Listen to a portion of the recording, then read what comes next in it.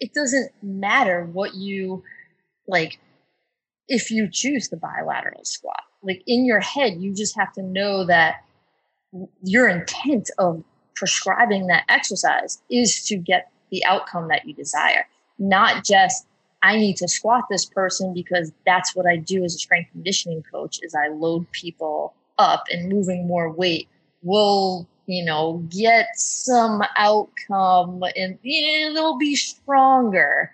And that will make them a better runner. It has to be like, we have to take something and dial it down and really start thinking and defining what we're doing it or viewing it in a certain way and getting out of these kind of gross categorizations that have really come from, like I said, other sports. With someone that looks a little bit too vertical, that isn't really like falling effectively and producing horizontal force effectively, it's like you can kind of tell that by watching someone jog on a treadmill, and that might already bias me into thinking, an individual like that might actually do very well with a rear foot elevated split squat to teach them to fall a little bit more and propulse a little bit more effectively. And then the converse would be true. If someone's falling forward a little bit too much, it might be worthwhile to elevate the front foot. That was Michelle Boland and Tim Richard. Welcome to another episode of the show. It's awesome to have you guys here. And we're going to get into all things exercise categorization and critically looking at the elements of our training program.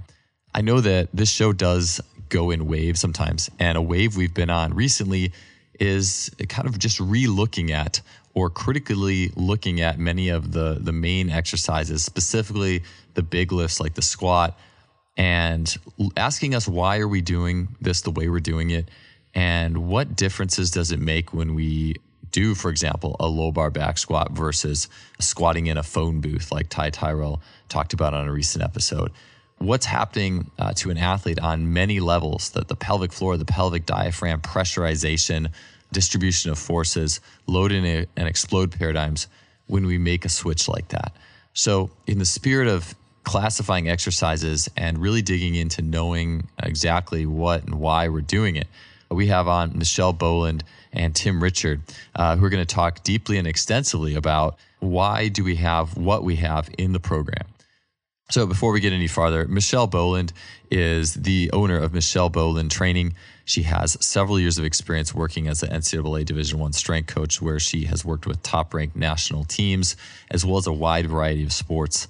Michelle is a leader in the integration of concepts that are rooted in some of the more advanced principles and schools of thought out there in the world of exercise and fitness today. And she does a tremendous job integrating the leading resources in the field today. Michelle previously appeared on the podcast on episode 108, where she spoke on functional performance training based off PRI or postural restoration ideals and more. Tim Richard is a physical therapist and certified strength and conditioning specialist who has been a competitive runner and strength training junkie since the age of 14. Tim has an awesome blend on knowledge in all things running, rehab, gait, and strength training principles. His own personal journey through injury and rehabilitation, hip surgeries, his hats in physical therapy, and with his strength and conditioning experience, his running experience, really gives him this unique blend in meshing those elements and those areas together in creating a program on that rehab to high performance spectrum. So for the show today, we are going to, as I mentioned before, get into all things exercise categorization and knowing exactly why we have a certain movement or element in the program. So often, many of us do have systems where we have various assignments, perhaps pushes, pulls, squats, hinges, reaches, and various elements. And today we're going to get into Michelle and Tim. Where did they start in a program? What are they looking for first that will define the structure of what they are assigning to an athlete? In addition to this, we also get into adjustment of the lifts based off of biomechanical presentations. We're going to get into what performance-driven sessions actually look like, as well as just going through the general evolution of Michelle and Tim's programming and approach to exercise assignment in both their own training and then coaching careers. This is one of those episodes that definitely makes you think, and it has a lot of really awesome inferences, applications, and I think it can really help all of our critical thinking process as we go down the road and path of refining, tweaking, and updating those things in our program that can give maximal transfer to the athlete and their goals. Let's get on to the show, episode 224 with Michelle Boland and Tim Richard. Michelle, Tim, welcome to the show. It's awesome to have you guys here today. So let me start with this. What is your main fitness love? Lifting, sprinting, running, and what have you been learning from it lately? Who's going to go first? We're all pointing to each other. So I would say currently in my life, I'm trying to find the best way on how fitness can fit into my lifestyle. And I had a great conversation with a close friend of mine a few months ago in the beginning of quarantine, and he happens to be on this podcast. And we were talking about, what do we enjoy? What our body's good at? And then how we've kind of found ourselves, and this is my interpretation of the conversation, found ourselves in the realm of diving in a little bit on the side of what we think we should be doing as trainers in terms of heavy loading, lots of volume kind of activity. And both of us kind of have the same body types where we're kind of built for endurance activities, and we actually feel better and enjoy that type of activity. And I was a big trail runner in college, and I just absolutely loved it. And, then I realized, why aren't I doing that? And, after I do all these heavy lifting, and I'm probably holding on to probably 20 pounds of muscle because of all that heavy lifting, that makes me feel kind of drained after I perform that type of activity in the beginning of the day. So, all this quarantine stuff happened. I started to do more resistance exercise in terms of circuit-based activity and building up my endurance level, walking a little bit more. And then I got back into trail running. I've been doing that probably at least 3 days a week now. And I've just found myself enjoying fitness a lot more. So that's kind of where I've ended up, I guess you could say. It's funny that Michelle brings up that conversation because I think, and correct me if I'm wrong, but we had that conversation as I was driving from Boston to move back to Colorado. So it's kind of like a transformational conversation happening at a transformational point in life as is. But I would echo a lot of what Michelle said, that I think I found myself chasing barbell deadlift numbers or barbell back squat numbers for no good reason other than based on, the field I'm in, strength and conditioning, physical therapy. It just kind of felt like the thing that I ought to be doing. And it seemed like it was really detracting from the things that I really, really loved. And, got back into track a few years ago as an older adult, as a 30-year-old, I should say. But that really was the thing that I wanted to filter everything through. Michelle brings up the question, what is this all for? And I think, as an athlete, as a coach, as a therapist, being able to really auger down and answer that question in an authentic way is a good way to experience training happiness. So I think, these days I have a 1.5-year Australian Shepherd. I live near a big wide open park, and we go out there and I'll do 10 or 15, about 110-yard striders in the grass and mess around with a lot of stuff that I've learned on Joel's podcast, and just trying to feel running differently, experiencing running differently. But would agree with Michelle. It's a running centric focus to training these days. Yeah, Tim, you had, before we started talking on the show, you had some anecdotes about the one arm training, because I don't want to forget it, because I had posted a little bit about that, and I got a few questions about it. So I know in terms of running and things you were learning lately, you've been doing some things with one arm and with your clients. Yeah, absolutely. So one of the running clubs that I trained with when I lived in Boston, had a good friend there named John. And I think during some kind of 70 or 80 mile ultra running race, he fell and he fractured his clavicle. And so I kind of figured I wouldn't be seeing John at practice for 2 or 3 months. And sure enough, 4 or 5 days later, he saunters on back and we're doing mile repeats or something. And he hops right on in there. And afterwards I asked him, man, how did that feel to run with, only one arm? And really interestingly, he said he actually felt, I believe it was his left arm that was slinged. And he said he felt really, really strong pushing off his left leg. He might have been rotating too much in one direction, and taking the arm out of the equation made him more aware of his mechanics. That combined with kind of hearing about some of the single arm strider stuff from your podcast got me to experiment with that. And that is how it's being utilized right now with myself and a lot of my clients. Putting an arm in a sling position or behind the back. and making the client aware that the action of that arm is largely going to drive how they're going to drive off one leg or the other. So interesting way to bring some awareness to like the role of the arm, the role of the thorax, and getting into a good position for a good stride.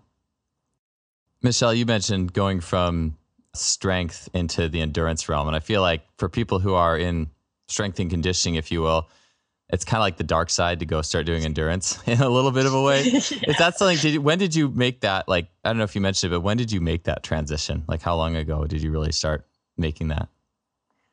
Well, I kind of teeter-tottered. So what happened was when I was in undergrad, I played college collegiate level soccer, and I played like outside midfielder, and I could just run all day. And then I got into the track team, and I would run 10 miles with them and then go to soccer practice. Like I was a huge endurance athlete. I could run for days, and I loved every second of it. And then when I got into grad school, I went into the field of strength and conditioning. And what we did is we lifted barbells. And so that's what I did. And I kind of got away, especially in regards to, I lived in New Hampshire, and so I would go running through the woods. And it's so different trail running, watching your step in front of you. Like it's a lot more peaceful. It's almost like active meditation of being like, I'm not going to trip over these roots.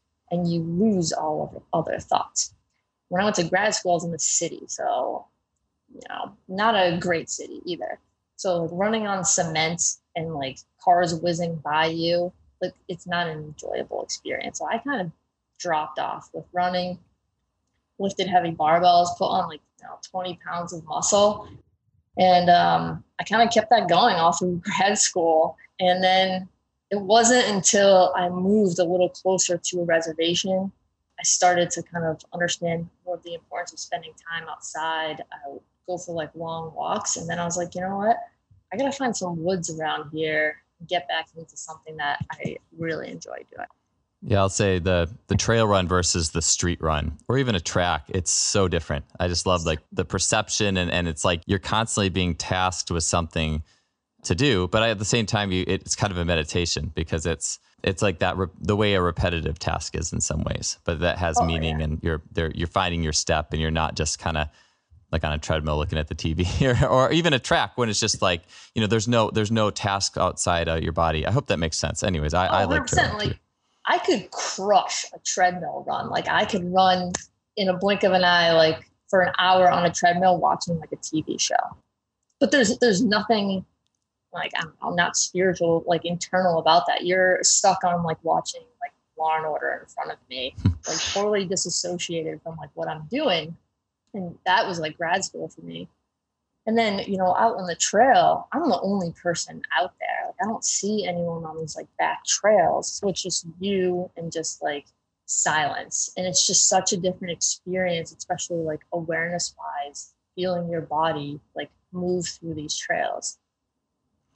Yeah, I know that was deep. Yeah, it is. I mean, I think everyone who's actually, and I imagine most people who are listening have gone on a trail run at some point. And if you haven't, definitely do it. There's something to it I'm for even speed and power athletes, I'm clearly not a big go on long runs person at all, but I wouldn't mind even if I have to trade a little bit of, I don't know, I guess doing something that's your body doesn't respond optimally to, but for being in nature and getting a lot of like oxygen, fresh air, and that mindset. And it's almost like the meditation and the relaxation almost supersedes any perceived negative you might have by running 2 or 3 miles through the woods if you're a fast twitch power athlete or whatever. But that's a small bucket, like the power lifter, the Olympic lifter, the high jumper, those types of things. So 100%.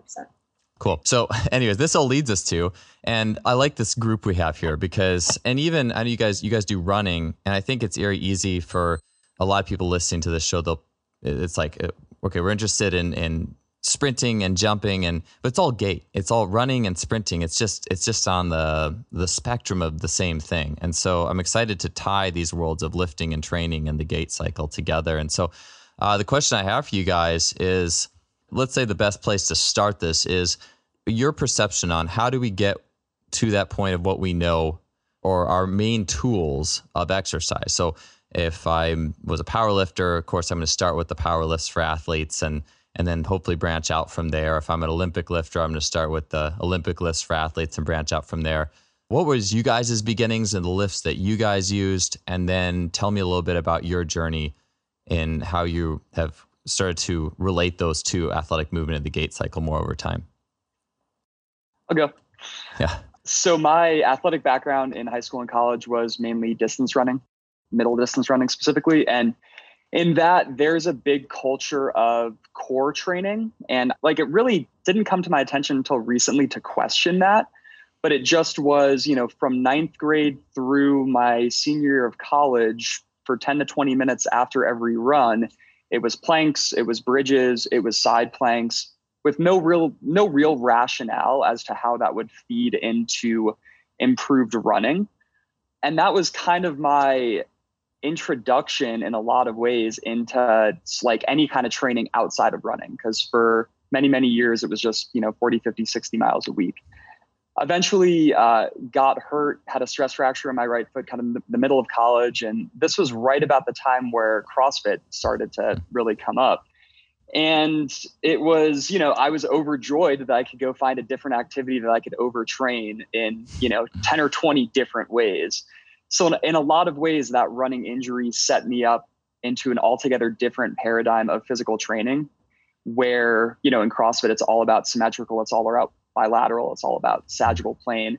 And that then became the lens, probably for the next 6 or 7 years into some of my early physical therapy career, by which I viewed physical performance. Like if you could not measure it via a deadlift or a back squat or a max effort box jump, then was it really, even an output?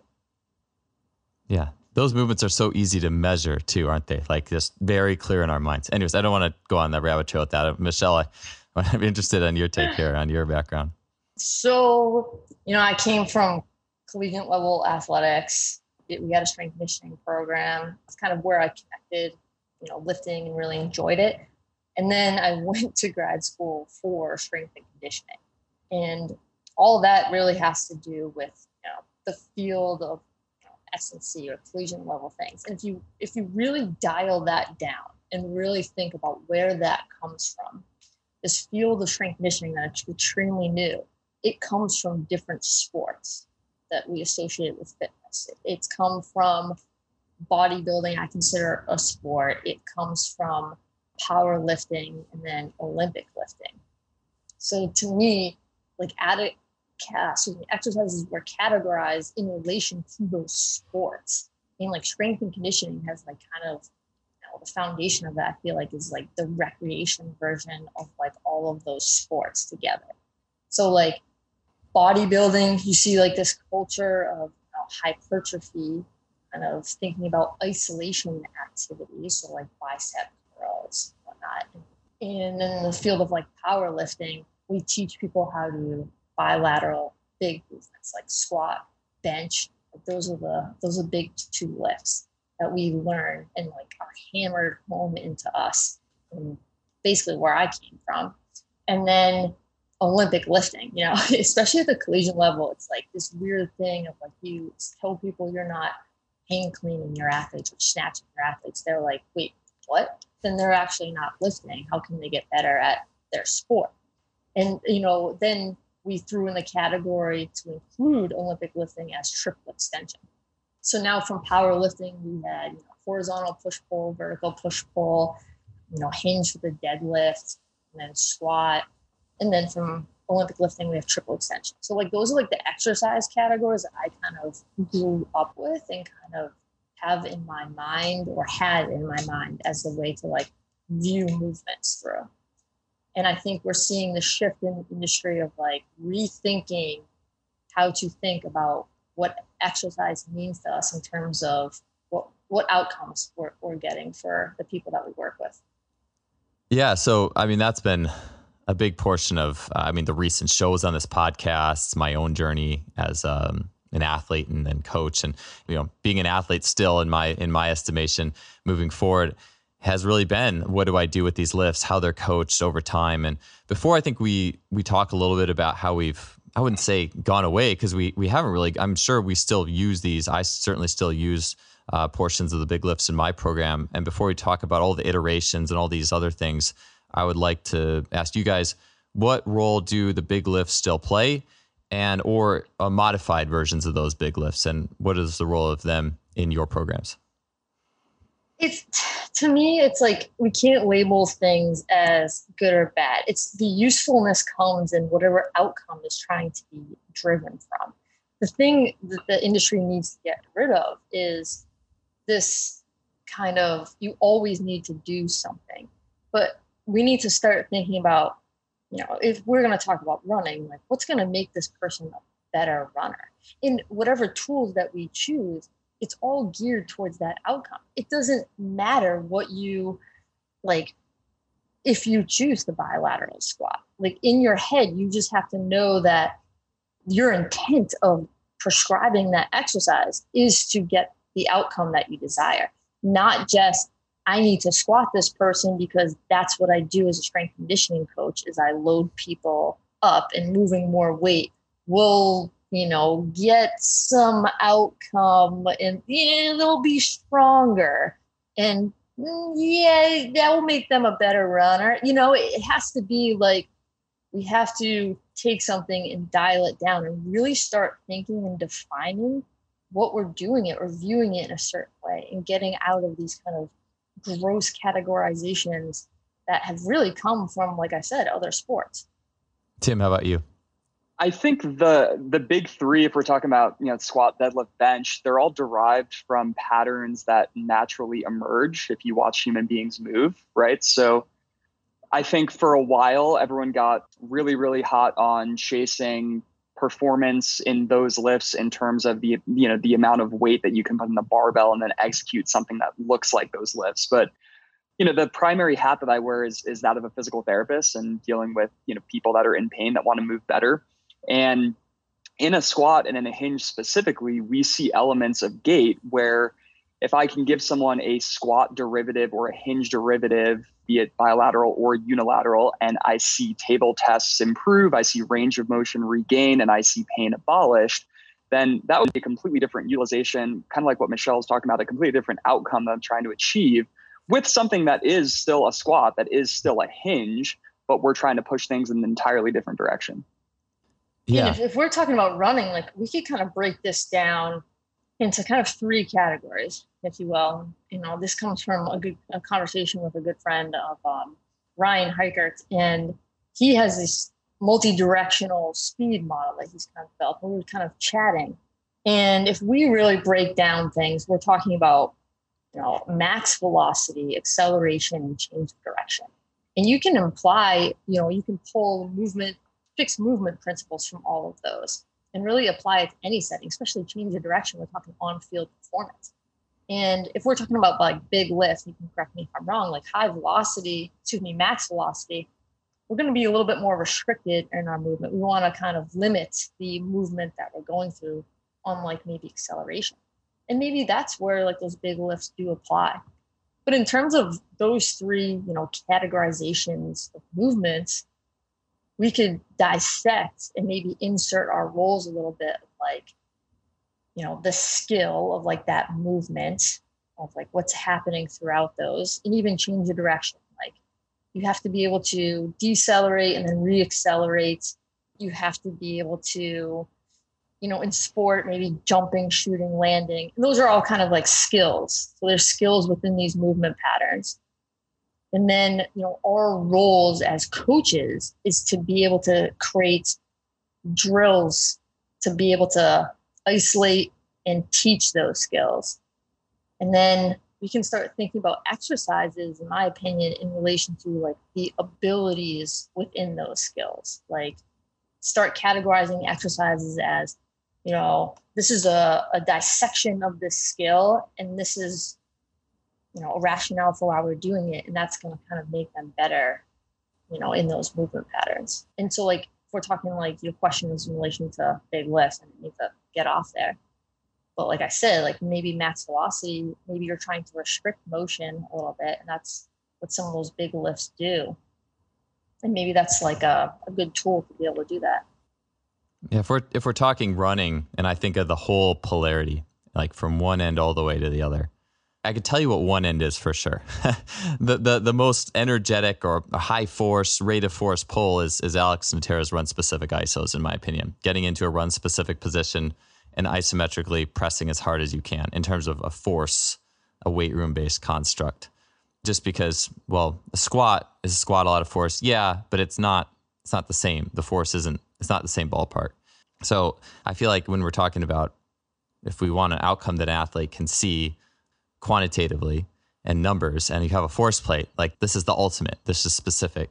And then I hope that the other end of the pole, I feel like, is what everything else we're going to talk about in terms of all the other, like where you gain function, where are you missing function, where does this fit with running on maybe the softer levels. I hope I'm not insinuating anything, but that's the way I kind of see it. I think that makes perfect sense. And when I think about that, and I think Tim could probably fall in line with this, of like, when you say that, I think there is a difference between fitness and like movement, because you say force production, we use these words or terms, strength, endurance. We're trying to build fitness qualities. Like, I feel like that's kind of our role. And then, movement is getting back joint range of motion so they can perform those movement patterns more effectively. And yes, each one can fall in the other category, but there's different ways of thinking about it. Like, are we doing this type of activity to improve their aerobic capacity or force production? And then maybe are we doing this movement to improve their ability to extend at their hip, which both equally is going to make them better at whatever they're performing in. I wanted to take a quick break from the show to talk to you about 2 units that Simply Faster now has out that are excellent for training data collection in measuring bar speeds, sprint metrics, limb speeds, and more.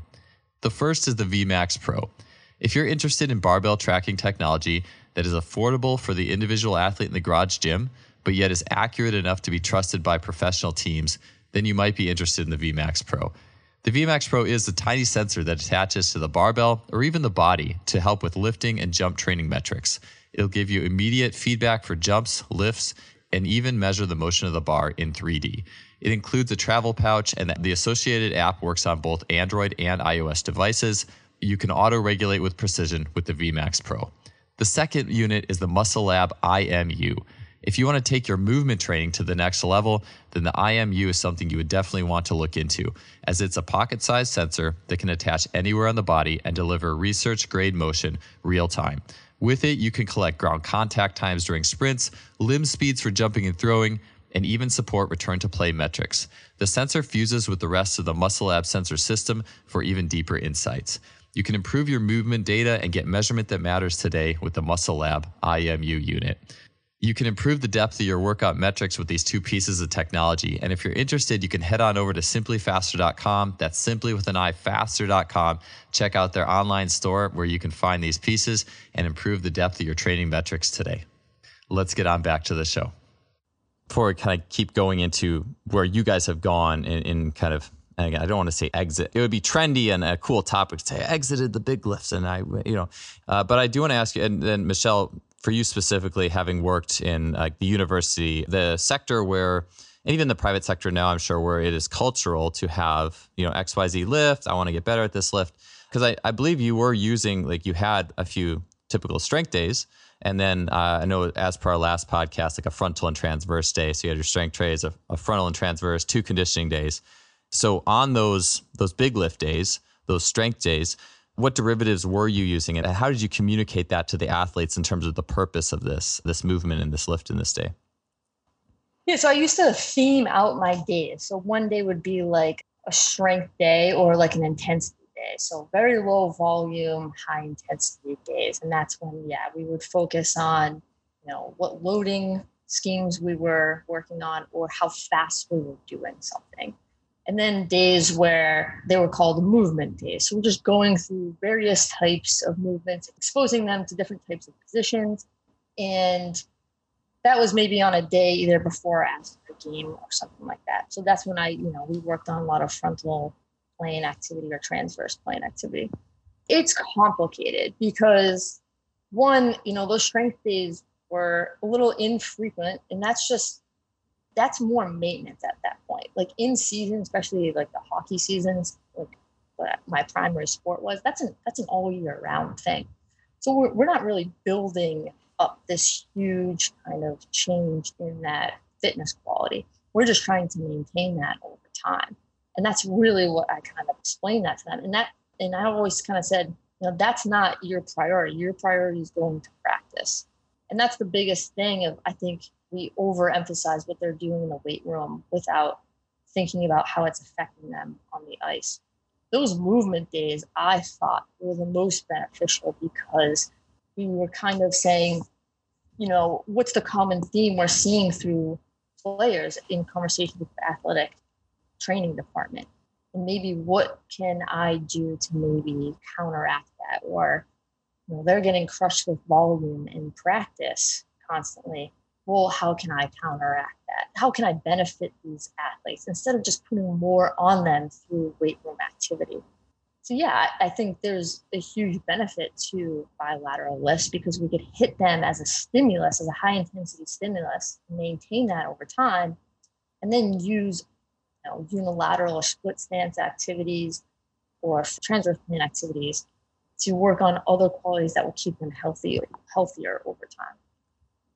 Cool. Yeah, I know in that high performance environment, it really is about keeping athletes healthy. I mean, coaches, they'll care about the strength and stuff, but they really care about keeping athletes. I mean, if you said what's really important, it's keeping athletes on the ice, on the court, on the field. That's it. Like, I don't know. Like, honestly, it's good intention, and there's some coaches who 100% do get it, but the high majority of coaches do not get it. I mean, I have had things in the past. I worked at a university. To me, that was a rarity. It was amazing. The sports performance department, it was separate from the athletic department. So we weren't influenced by what coaches had to say. Like, they weren't paying our salary, kind of a thing. And the strength and conditioning coaches worked very closely with the athletic training department. We were kind of all on the same page. But that didn't keep us away from coaches being like, why aren't you squatting these athletes? Why aren't they hang clean? Because that's their expectation of what we do. So having those conversations, to me, in the collegiate setting is a rarity, one. And I think powerlifting and Olympic lifting are still the mainstream in that environment. Yeah, I definitely have seen it where a sport coach, not any that I worked with, but would say, hey, we do this. I've always done this kind of lift when I was at another school. Why aren't we doing this here? And it's just like people always have in their mind a perception of what exercise is. And I'm sure there's like the mental heuristics, you could say, whatever the fallacy or the logic that you go to when you connect X with Y with Z, or the same thing that a parent sees a speed ladder and they're like, oh, like this is speed training and whatever these dots that get connected, right, that make us associate. So I think that will be a good segue to some of these categories and some of these things that you have. I will say my final parting shot is I do think this could be just a whole nother show, but with just the bilateral lifts, force, and all that I think there's cultural elements, confidence elements, there's global elements, and I think that all is really important. I still, just for me personally, I've probably just gone or gravitated just towards the squat being and just squatting well and doing that movement particularly well as being kind of my cornerstone, my keystone. Where I've gone to over time. But I just did want to say I do, before I get any further, for me it's still an important thing. That's still an element. But I'm always trying to learn how to make that squat better, because I think it's easy to mess it up over time. I think the thing is like, we say the word squat, but there's so many ways to squat, so many variations, right? But we always just go to like the barbell back squat. And that's important. Like, who doesn't enjoy doing that? But there's various ways to perform every movement, right? So like we bilateral squat people all the time. It just they may not have a barbell on their back. Yeah. I mean, I haven't squatted with a bar on my back for an extremely long time, years. I've done a few floating heel, like back squats, but not with any substantial weight, just to kind of play around with it. So I don't know if I should count those, but I mean, at 37, I'm jumping way better than I have the last 2 years, and way better than I had a lot of my early 30s doing a lot of squatting. And so that's just, once you kind of just take off the the need to do a certain exercise or categorize it in there and make it part of your training. You are free almost. You are free to experience more of what the body has to offer. Again, I will say, I'm not going to say it's like, I think a back squat is good, but it's just, is anything really good or bad? It's just in context, right? So anyways, so let's dive in a little bit on, so departing from, I guess, mainstream perceptions of why are we doing this? This is training strength, power. Where do you guys start from? So let's just say in running, this is probably super broad, but where do you start? I'm building a strength program. Where do we start? I'll go. So I do a lot of performance programming for runners that I work with. I think the first thing that I always want to see is what their running actually looks like. I think, especially from wearing the physical therapy hat, it can be really tempting to try to do table tests on everybody and determine that, if they have more hip internal rotation, they have a longer stride. But probably getting a overview on just the overall gestalt of what their running pattern looks like is going to nudge me in the right direction. Like, be that, in an actual conscious, me observing a specific action with how they run, or just a subconscious, I have a feeling that this needs to be a little bit more smooth, a little bit more flowy. You're holding too much tension in your core. So I think probably looking at the thing itself would be a really, really good place to start. Yeah, like just working from the run outwards instead of saying, hey, I got these exercises and everyone's going to do them, so just that athlete first model. Probably. And then, we talked a little bit off air about like the front foot elevated versus rear foot elevated split squat model. And with someone that looks a little bit too vertical, that isn't really like falling effectively and producing horizontal force effectively, it's like you can kind of tell that by watching someone jog on a treadmill, and that might already bias me into thinking, an individual like that might actually do very well with a rear foot elevated split squat to teach them to fall a little bit more and propulse a little bit more effectively. And then the converse would be true. If someone's falling forward a little bit too much, it might be worthwhile to elevate the front foot. Interesting. Is that falling in the sense of, can you explain the falling a little bit more? Because I think about, I always have a Darian Bars concepts primed in my head, and I think about falling, shin falling, working with gravity. Could you just put gravity and falling in your context as you see it? Sure. I think of it in terms of the plane that the hip socket needs to orient into. So like if you have a person that is just vertically stacked straight up and down, if you listen to a lot of Bill stuff or Zach stuff, it's like we're all about maintaining this stacked position where we have head, thorax, pelvis. But unfortunately, if you were just to maintain that vertical stack, it'd be really, really hard for you to create enough horizontal propulsion to move forward quickly. So you're going to have to disrupt that. You're going to have to take that whole stack and orient it forward so that now you have kind of the head in front of the thorax, in front of the pelvis. And that's going to give you a much more advantageous position to push from. I think like Helen Hall has mentioned on your podcast a while back, if that goes too far, then you lose the ability to actually create enough vertical force to support yourself.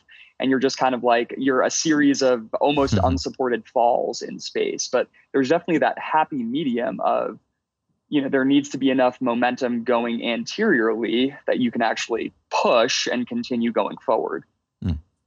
I love what Tim has to say, and his like mindset of like, going back to what we've learned from like different systems, it's always test, retest. And that's the only thing that matters. It's like, okay, if I have a runner coming to me, what's their goal? Are they getting faster times after working with me?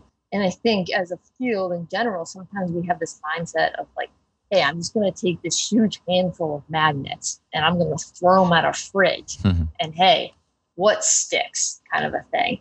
And, am I just magically making this person better, or not even worrying about that and just saying, hey, I need to create a program that has a horizontal push-pull, a vertical push-pull, a squat, and a hinge. And, that's what I do, and that's what's just going to make them better. I think we need to like take a step back from them and say, like, what is required for the skill of running? And then yeah. Oh, I was just going to add, because, your original question, Joel, was where to start, and something Michelle brought up 2 questions ago was actually looking at like the needs analysis of the team or the client in front of you. And if it's individual programming, as both me and Michelle do, it's like, is this an athlete or a runner that's coming to one of us because they're just breaking down all the time and they need resilience? That's the outcome they're chasing. Or is this someone that's been doing distance running for 35 years and can barely lift a bag of groceries and they want to feel like they have more pop into the ground? Because then and there, like, that's going to yield a different set of decisions towards a different outcome. Sorry to interrupt, Michelle. No, please don't ever say sorry. And, that goes back to kind of my extreme of like fitness and movement. It's like, I have a lot of people who come to me because of like, they want to improve at something, but there's a limitation or there's a barrier towards that. And usually that's like a nagging pain thing. Like a runner who has like some pain in his hip, and, that is what preventing him from increasing his volume in training. So there it's just like, okay, well, I have to like focus on what's going on at the hip or other joints and be like, how can I create exercises to be able to give him some abilities that's going to help him perform better in gait. And that's what my training is. Like, it doesn't matter. You have to know when to use knowledge rather than just acquiring a bunch of it. Like, I think Lee Taft, like, I think that's one of his biggest lines I got. It's like Speed Insider course. It's like, the most important thing you need to know is know when you need to know something or something like that. But then it's like, okay, well, then I have someone who's coming to me, and these are a lot of my in-person general population clients. So I have a lot of trainers that come to me for what I just talked about. And my general population clients aren't in any real pain. They don't have like a huge performance goal. And now I can kind of focus on fitness qualities of like, okay, we need to increase their aerobic capacity first. We need to increase maybe their strength level. And to me, those things kind of clean up or like sweep up this like low hanging fruit kind of a thing, where over time they actually feel better movement wise because they've acquired some like baseline fitness. And that's kind of how I think about like where to start with someone. It's like, well, where are they on the spectrum? And wherever they are is basically like need to remove limitations or need to kind of improve in their overall fitness levels. And that's where I'm going to focus kind of my choices of interventions. Yeah, I guess you could say there's like a limitation based exercise selection bucket. And then like with Tim, what you were saying with the rear foot and front foot elevated, there's the biomechanical bucket too. And then I feel like there is a third bucket in the sense of like, okay, now let's put the accelerator down. Let's put some force behind it. But maybe that just lives in the first two. That's such a good point. How I view like exercise categorization is like, you need to pick these two extremes and then fill in buckets in between. So like, that was a perfect point of like, yeah, this person's not going to be stuck in this like movement or like, we're addressing limitation bucket the whole time. Like, there has to be something like a progression towards that. So now they're doing things, maybe their progression throughout their program is doing things with increased speed or, increased resistance through that movement. So they still have to be kind of, you two end of the spectrums, but they're like going towards each other in some way.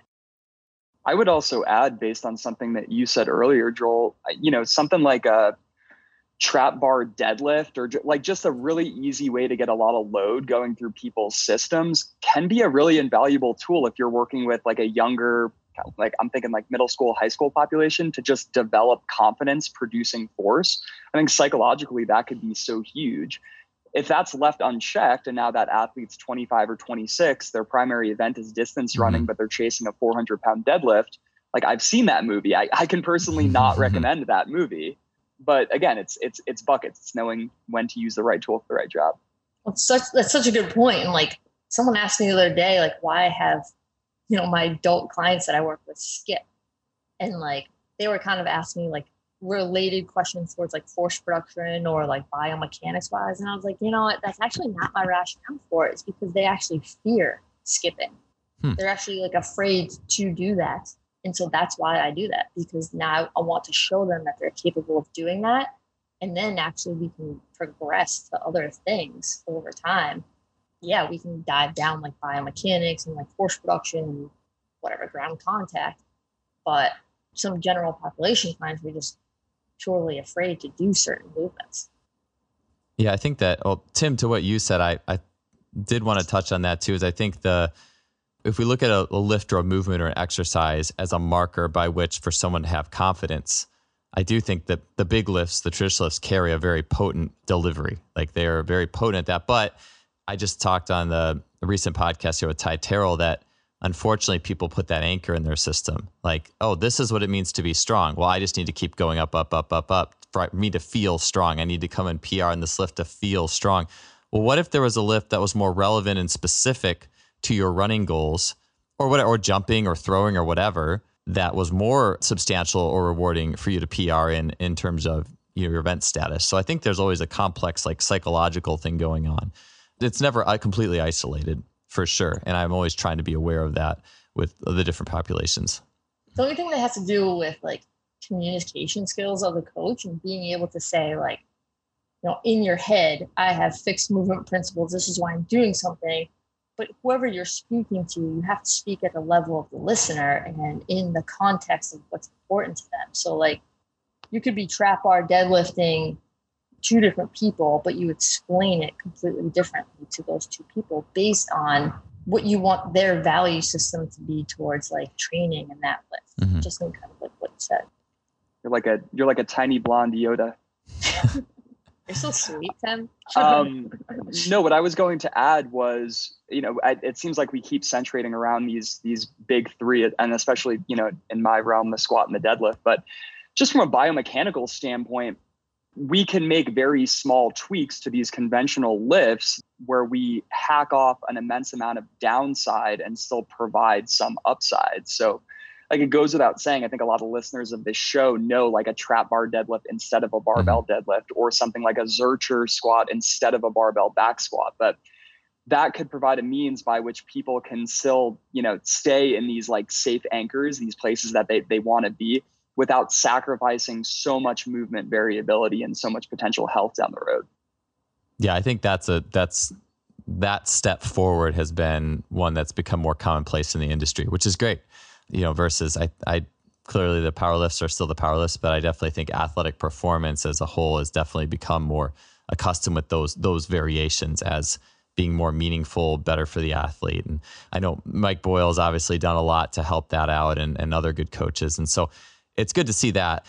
Beyond that, though, I do think, and I mentioned this a little bit at the front of the show, but it's like as soon as we start getting into really down the single leg rabbit hole, if you will, or exercises that just look different, because maybe like, I know, Michelle, some of your videos, like you're using a cable in a certain way, or there's something that's even a movement that's been really meaningful for me lately is doing a modified step up that Rocky Snyder taught it to me, but it came from Gary Ward with the wedges and the way he does it. So basically for people listening, it's a step up where you're letting your knee track over your big toe. You're twisting and spiraling the body in a way that fits with the gait cycle as you descend and drop into it. It's basically like a pistol or a skater in terms of intensity. The muscles are still being stimulated and probably even better. But that thing with the wedges, the foot wedges to fill in foot pressure where I needed it, really just lit up my VMO, lit up my glute. They really like highlighted those areas. And although it didn't look like a typical straight ahead exercise, it gave me what I needed. And honestly, that being my main strength movement for some time after, I was jumping higher. I was just feeling better. I mean, I don't know if where my squat was, where my back squat was, I had no idea. But I knew that I was a better athlete because it filled something I didn't have, and it gave me something that I needed, which is probably just being overly knees out or even straight ahead oriented for so long that it just took me away from an elastic and rotational paradigm. So I say that just to ask you guys. So once we start departing from, I think, the familiar, like the very familiar movements and big movements, and even the split squat, and those are pretty familiar to a lot of people. But what are some of the first things that we're looking at when we're let's just say single leg, because that's more functional, and I think it could be, it could be a more functional movement around single leg sport to single leg. But what's the first alterations that we might bring in based off need? I know, Tim, you mentioned it. You can elevate the front foot, back foot. I thought that was really cool. What are some other alterations we can make to just a single leg lift based off need? Yeah. So I think Tim can hit this one home. I kind of just want to mention like the word tradition. And that's what we're kind of like talking about of like, we need to start challenging these expectations of tradition in terms of like, we always think like, a split squat, it's either I hold like a barbell or 2 dumbbells and I go straight up, straight down. And kind of like what you're referencing in terms of like adding a cable somewhere or holding a barbell maybe between my legs, the Jefferson split squat. Well, I can perform a split squat 100 different, thousands of different ways. And all that matters is like the intent behind that. So like, yes, I can split my feet front to back, move vertically up and down, but maybe that cable coming across my body is pushing my opposite hip back. And why do I want to do that? And that's all about like the intent that I have. Maybe Tim can kind of like compound that, but that was just like a thought that I had. Yeah, no, I definitely agree with all of that. I think, like Michelle said, there's an infinite amount of variables. There's definitely an infinite amount of ways to do a split squat. And it probably just goes back to that original needs analysis of, are we dealing with someone that is maybe, like, to build off your recent podcast with Ty, like overly concentric and doesn't yield enough. And then we might use something like a super slow eccentric. We're probably going to load them minimally or not at all. We're probably going to elevate that front foot. We're going to teach a much more yielding strategy because we've decided that's what that person needs. We're not making, like Michelle says, we're not making any decisions on like, this is the right thing to do for everybody.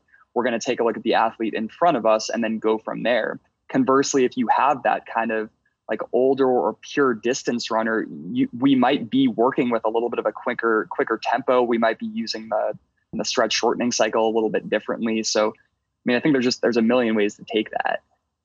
Tim, could you actually expand it? Because I know if people haven't listened to the episode with Ty, could you expand on that a little bit? Because that's an information train that I'm just getting so much out of. And it's, again, this always, I joke that this comes back to me selfishly, personally. I'm just doing this podcast so I can jump higher and run faster, be a better athlete.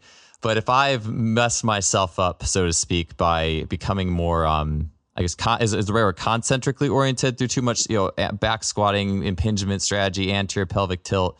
And then in talking with Ty, basically, if I'm always in anterior pelvic tilt when I squat, I'm creating a paradigm where I'm not allowing posterior tilt. I'm not allowing the pelvic bowl to expand, the guts to descend, that natural bounce and pressurization. I've taken away the load and explode. I'm basically summarizing in just a few seconds what could be a who knows how long course, right? And so hopefully people have either been exposed to that information before or heard other podcasts about it. But if I've created this system of rigidity and not exploding or not loading to explode through impingement-based lifting, could you just go over again what and why is the correction there? Because I just find like I anchor well and like, okay, I'm going to fix it with this. And then my creative mind can go in helping me to determine where to go with that. But just as an anchoring point, can you explain a little bit more about that? Sure. I think for your listeners, it would be probably helpful to identify what that thing is. And, probably, again, physical therapy hat, the simple table tests or just self range of motion assessments are a good place to start here. So for what you described, like someone that is heavily patterned with a lot of like hingy type of movements, anterior pelvic tilt, increased lumbar lordosis, what you would typically see would be a loss of hip flexion and a loss of hip external rotation just on the table. And I think you probably want to identify that that's something that is actually going on before you go and intervene. But if you have that individual, they're biased towards, just producing a lot of force right when their foot hits the ground. You can kind of think of it like they're in that rear foot elevated split squat position to start. Like they are ready to start pushing to produce horizontal force as soon as their foot hits the ground. So if you flip the paradigm and you give them elevation of the front foot, now they're a little bit more vertical.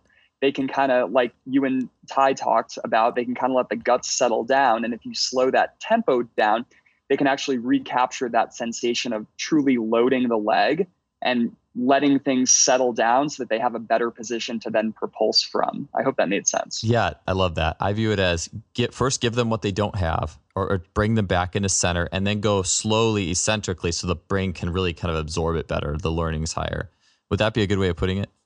Yeah, I absolutely think so. I mean, I think if you think about what these people tend to be really, really good at, these are going to be people that can jump like very, very high, that can probably pull decent weight off the ground, but they're going to be really, really bad into getting themselves into deeper ranges of motion because they just have never learned that skill of letting the body settle, letting the body relax. They're always trying to fight gravity from the second their foot hits the ground. So in general, someone who is that anterior tilty, hingy type, a front-footed elevated split squat would be superior to a rear foot. Correct. Okay. If the outcome, if that person is coming to you saying, hey, I can't run as much as I would like because I'm in pain, you identify some kind of restriction based on that. The appropriate intervention, again, kind of building up the stuff Michelle talked about, would be something like a front foot elevated split squat. We're probably not going to use a front foot elevated split squat to build load, but we're going to use it, at least how I use it, I'm going to use it to reteach a body how to access ranges of motion that it has lost through whatever else it's been doing. Got it. Yeah, that's a good explanation. I noticed my brain trying to find here. Tim, tell me the magic bullet to fix this and put tons of force on it too at the same time. We'll use it to solve all our problems. So, but I'm glad you put it that way. Michelle, do you have anything to add based off that? Like you having someone come in with that paradigm, front foot elevated, back foot elevated, where you're going from here in like that type of situation? No, I mean, that was phenomenal. That was an incredible explanation. And to me, I just get frustrated sometimes with, people in this fitness industry taking all of their understanding from the flow of an authority figure without kind of diving into where that information came from and taking responsibility to like go to get that information. Cause like you hear so much talking about like biomechanics, people just get so lost in paralysis by analysis of like what to do with it, where it's like, okay, let's just dial this back a little bit. And again, it goes back into like fitness and movement of like, do what you do really, really well. And then just find little ticks here and there of information that you can understand that maybe you can use as an intervention when that time is appropriate, and not just saying, hey, I learned this new, I'm just going to go with it right away. And I think that's just like, Tim just like spoke to it just very well, of being able to take this flow of information in and put it into his own words. And I think that's kind of like what you heard. So when it comes to putting this all together in a session, and I know you two may have very different clients and goals that come to you based off the rehab to performance spectrum.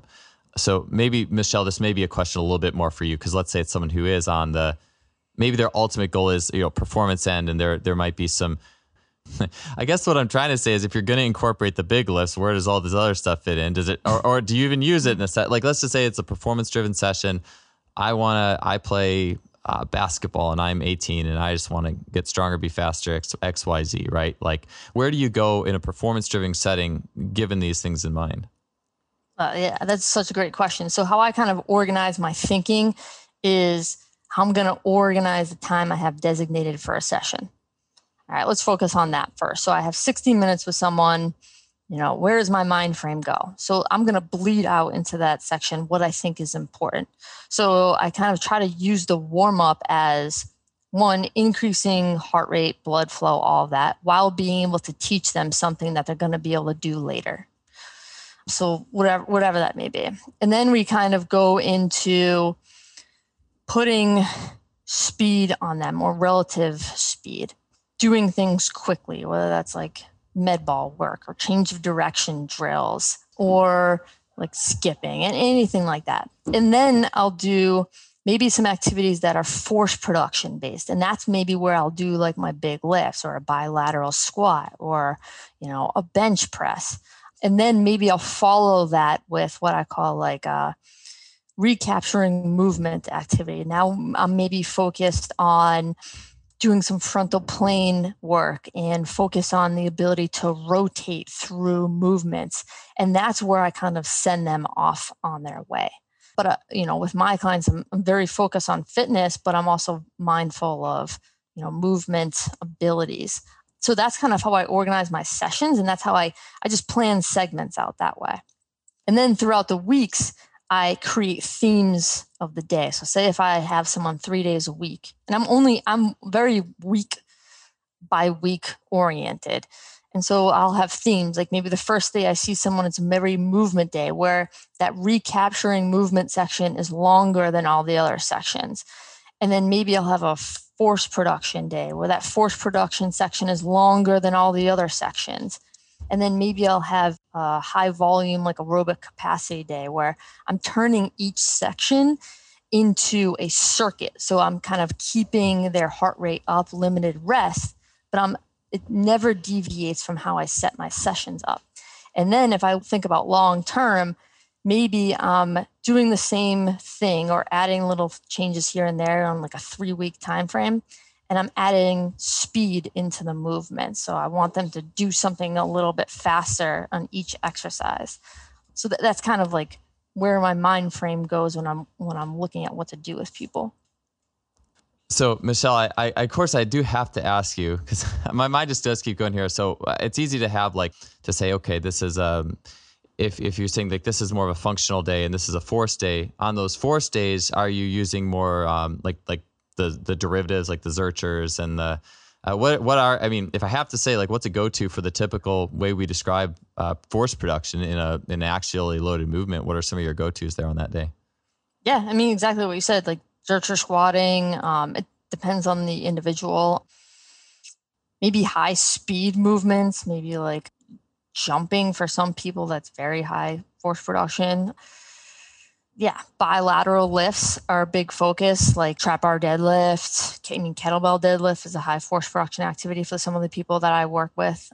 Standing up from a box fast is high force production from some of the people that I work with. So it's all relative based, but yeah, I guess if you had to say like a blanket statement, my bilateral lifts would fall under that kind of umbrella. Yeah, I occasionally put those stakes down for blanket statements. I like to do that from time to time. But okay, so I'm thinking with the like I said before, I do think the industry is hopefully moving into more of this, making the big lifts more athletic and looking at them in a new light. But in terms of exercise selection I think it's not in the weeds, but once we get into single leg lifts, I think that's where there's so many other things or things that we can like start to say, because as soon as you're single leg, you could start to bring the gait cycle into it. I think more, there's more components, more variations. Would you guys agree with that? I mean, it seems that way, at least for me. Absolutely. Yeah. And it's cool to like think about these things. So, whatever school of thought you come into, it's like, it's a lens to view things through. So, you talked about those single leg activities. Well, it's like once you start learning different things, you look at different ways to kind of think about them. Like maybe your why changes, but the what and the how of the exercise stays the same. So like I've heard you mention like the Postural Restoration Institute on this podcast before. And like if you go to some of their courses, maybe now you start thinking in swing phase versus stance phase and what you're manipulating in an exercise to kind of push them more towards a stance phase or a swing phase. And then kind of what you talked about a little bit before with Tim, he mentioned maybe a little bit more propulsion or maybe a little bit more loading through those types of activities. So it's like you get in these realms, whatever your level of understanding is through a subject, and that's how you're able to make decisions off of these types of activities. And Joel, I would say that although the single leg biased activities look a lot like gait, there's always going to be an element of gait at play with even a bilateral activity. Like I think you talked about this with Ty, but like something like a squat coached up well with a tibia that translates forward is going to have a lot of like early stance, early propulsion loading elements to it. And a deadlift is going to be the exact opposite, where it's going to be a lot of like, we're going to compress things and put a lot of force into the ground. So even though both things are happening on the left and right simultaneously, we're still dealing with the gait cycle. Yeah, that's interesting you mentioned that. Well, and even when I said it, single leg, more get like the gait cycle, I'm thinking back to Pat Davidson's Knees In for the Win article, and he's talking, the staple classic, if anyone hasn't went out and read it, but like talking about relating that bilateral movement to the gait cycle where the knees are coming in because of where that athlete is in the gait cycle. So maybe I just reference out of, I think what's, it's like one leg in front of the other. Look at it, but it's always going back to that, right?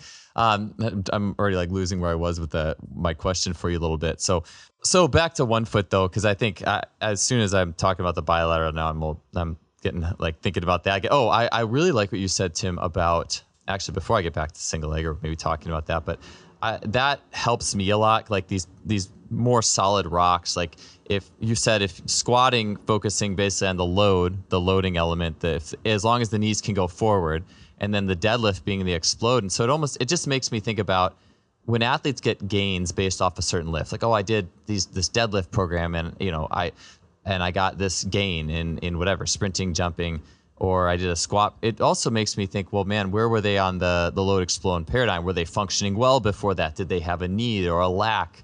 Or maybe they're doing great. The program that springs to mind is like the bear powered. Allison Felix did this bear powered deadlift. And, there's a lot of factors there too, but I'd never really heard it put like that before, despite doing all these episodes. So I'm glad that makes it very easy for me to understand though in a squat and deadlift and what we're getting at. And I think that's a good thing to talk about when we're categorizing things as well. And I think I would give credit to like Gray Cook and the FMS people from damn near a decade ago. But something they always talked about was maintain the squat and train the deadlift. So it's like there are going to be certain movement patterns that make a lot more sense to like train the output of, as long as we have some movement baseline that we can be sure we're not losing. So if we lose the ability to do a full depth squat while chasing a 500-pound deadlift, we're probably going to become a worse athlete. But if we can, deadlift double body weight and squat pretty clean ass to grass, like you and Ty were talking about last week, like that's going to be a more resilient athlete. Yeah, that's a good way of putting it. I had heard that Gray Cook anecdote too, where my mind goes right away as well. How much do I necessarily need to train a squat for force then on the high level, like a functional squat? What's the max force I need to get out of it? And it makes me think of a strength coach he's at Alabama now, is at Indiana, and it was like, well, 1.7 is the highest you need. But it's like, well, what kind of 1.7 squat was that? Was it did you put your hips back? Was it straight down? Like what's this load, the max load, and how does that fit? I'm sure we could have a long discussion on all this, but that's where I like to go, because I always look at those hangups of, well, why did this athlete's squat go up and they didn't get jump higher or run fast? Or this other athlete, their squat did go up and they did have these outputs, or this athlete likes a deadlift and that helped them. And it just kind of, once you can wrap your mind around this athlete centered and what are they missing or what do they have, and then it just got better. And like you said too, like deadlift is output. And if we're talking about sprinting and stuff like that, it starts to paint, I think, possibly a clearer picture when we hear these anecdotes of X athlete did X program and they go XYZ and they did that output. So it just helps me. Some of those, even though it's standard archetypes, those are really helpful. And I would credit Bill Hartman here. I think he came out with something a year or two ago, but trying to answer the question of how strong is strong enough.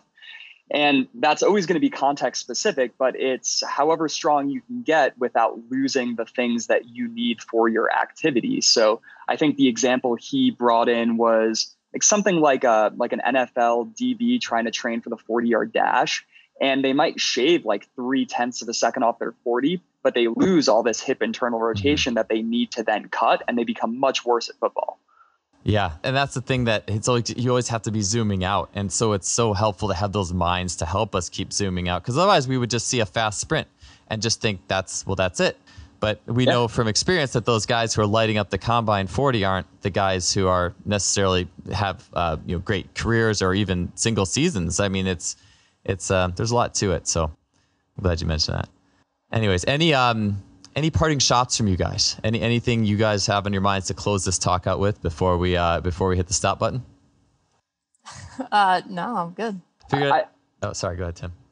Oh no, I was just going to add. I think I credit Michelle to turning me onto this concept, but the movement versus fitness paradigm I find to be a really, really useful one, because you can impact fitness qualities that then have a positive trickle down to a person's ability to move generally in space. And then the converse is also true. And then I think, as all of us talked about at the beginning, we've all had experiences in our past where we've really chased performance in these symmetrical bilateral lifts, and we've seen deleterious outcomes to our movement quality. So I think, of all the paradigms that we mentioned today, that's probably a particularly useful one.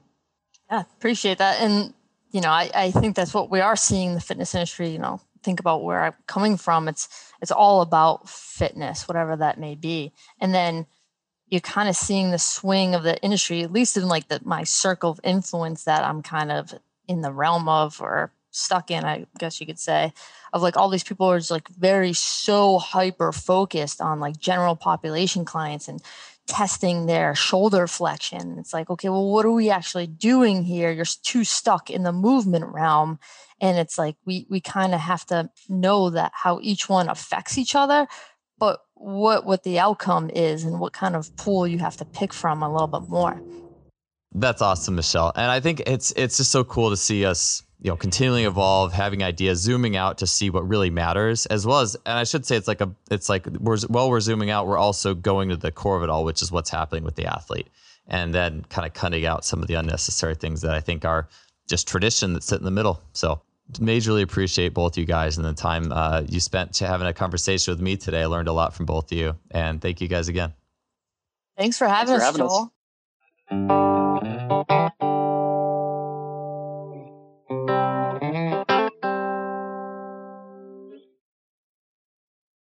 Thanks for being with us for another episode. Appreciate y'all here. If you enjoyed the show, you can help us out by leaving us a rating or review on iTunes, Stitcher, whatever you are listening to the show on. It would really help us out and help to spread the word of this show. We wanted, before we leave, to give one last shout out to our sponsor, SimplyFaster.com, suppliers of high-end training technology, as well as having an awesome blog and just general resource for sports performance coaches out there. So we will see you guys next week with another great guest. Have a good one.